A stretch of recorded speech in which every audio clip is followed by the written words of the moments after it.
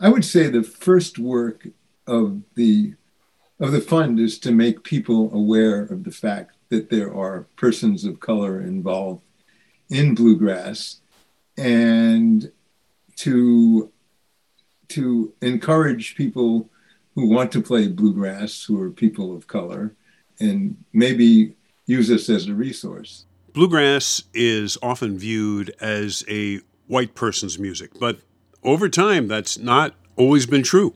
Basically, bluegrass is kind of a conglomeration in some ways of a lot of different stylistic musics that have been played by people of color and indigenous people who've kind of, the stylistically, it's all kind of been rolled into bluegrass.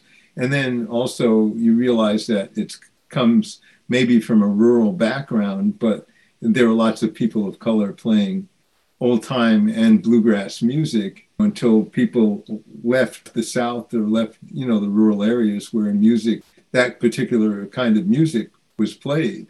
So what happens is that we kind of see, you kind of see a change of music, people going like, well, I don't want to play that. That music is archaic, banjos, fiddles, hey, I've migrated.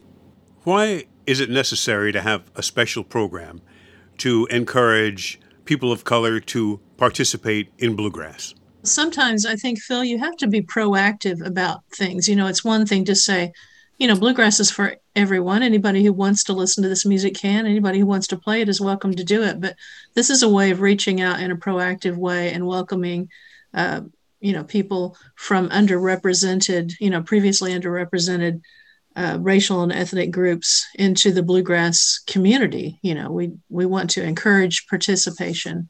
Because just, looking around at the typical festival, the typical Bluegrass Club meeting, the typical IBMA conference, there aren't a lot of people of color in the circle, We're speaking with Richard Brown and Nancy Cardwell of the Arnold Schultz Fund of the International Bluegrass Music Association. The Arnold Schultz Fund encourages participation by people of color in bluegrass music. I've looked at the application form, and it's not very difficult, but the deadline for applications is January 31st. So people who are interested should get a look at it as soon as possible. What kinds of projects are you really looking for? It runs the gamut. I mean, obviously, we're not going to be financing people wanting to write books that are going to take 3 years to write.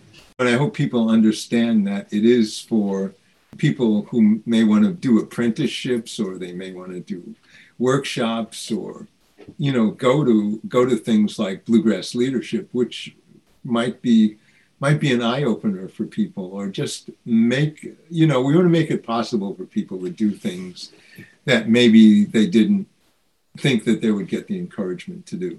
Help with purchasing an instrument, taking lessons, going to bluegrass camps.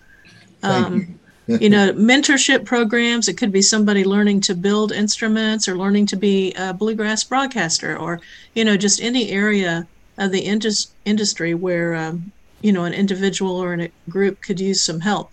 I don't think it's that well known, but the influence of, in particular, African American musicians has been crucial to the development of bluegrass. I think of names like, to go way back, DeFord Bailey. And then Arnold Schultz, who this project is named after. And Richard, you had an encounter with Bill Monroe, the father of bluegrass music, and he told you about Arnold Schultz. Oh, yeah. I mean, I first learned about Arnold Schultz by reading Ralph Rensler's article in Sing Out in 1963. Probably a year later, I met Bill Monroe at Ralph Rensler's house, and that kind of started. I mean, I was a guitar player then, and I actually got to play some with Bill that night. I remember once after I'd moved to Cambridge, Bill used to come to the Club 47 quite often.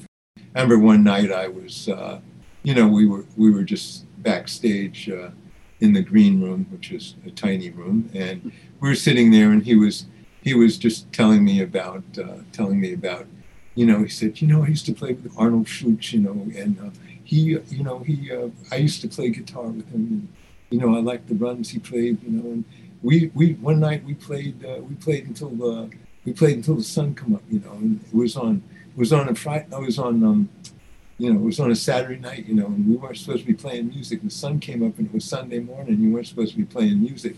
It was basically, out in the country. I mean, a square dance was basically your entertainment, and Bill was kind of got excited about that, Many people feel that Monroe's greatest contribution to string band music is weaving the blues into all the playing, and Arnold Schultz, in Monroe's case, is where it came from. That's why this program is so aptly named the Arnold Schultz Fund. And if people want to know more about it, the web address is bluegrassfoundation.org. The deadline for applications for people of color to get more involved in bluegrass music is January 31st this year. Is there an email address that listeners can use in case they want to get specific questions responded to? Sure. info@bluegrassfoundation.org.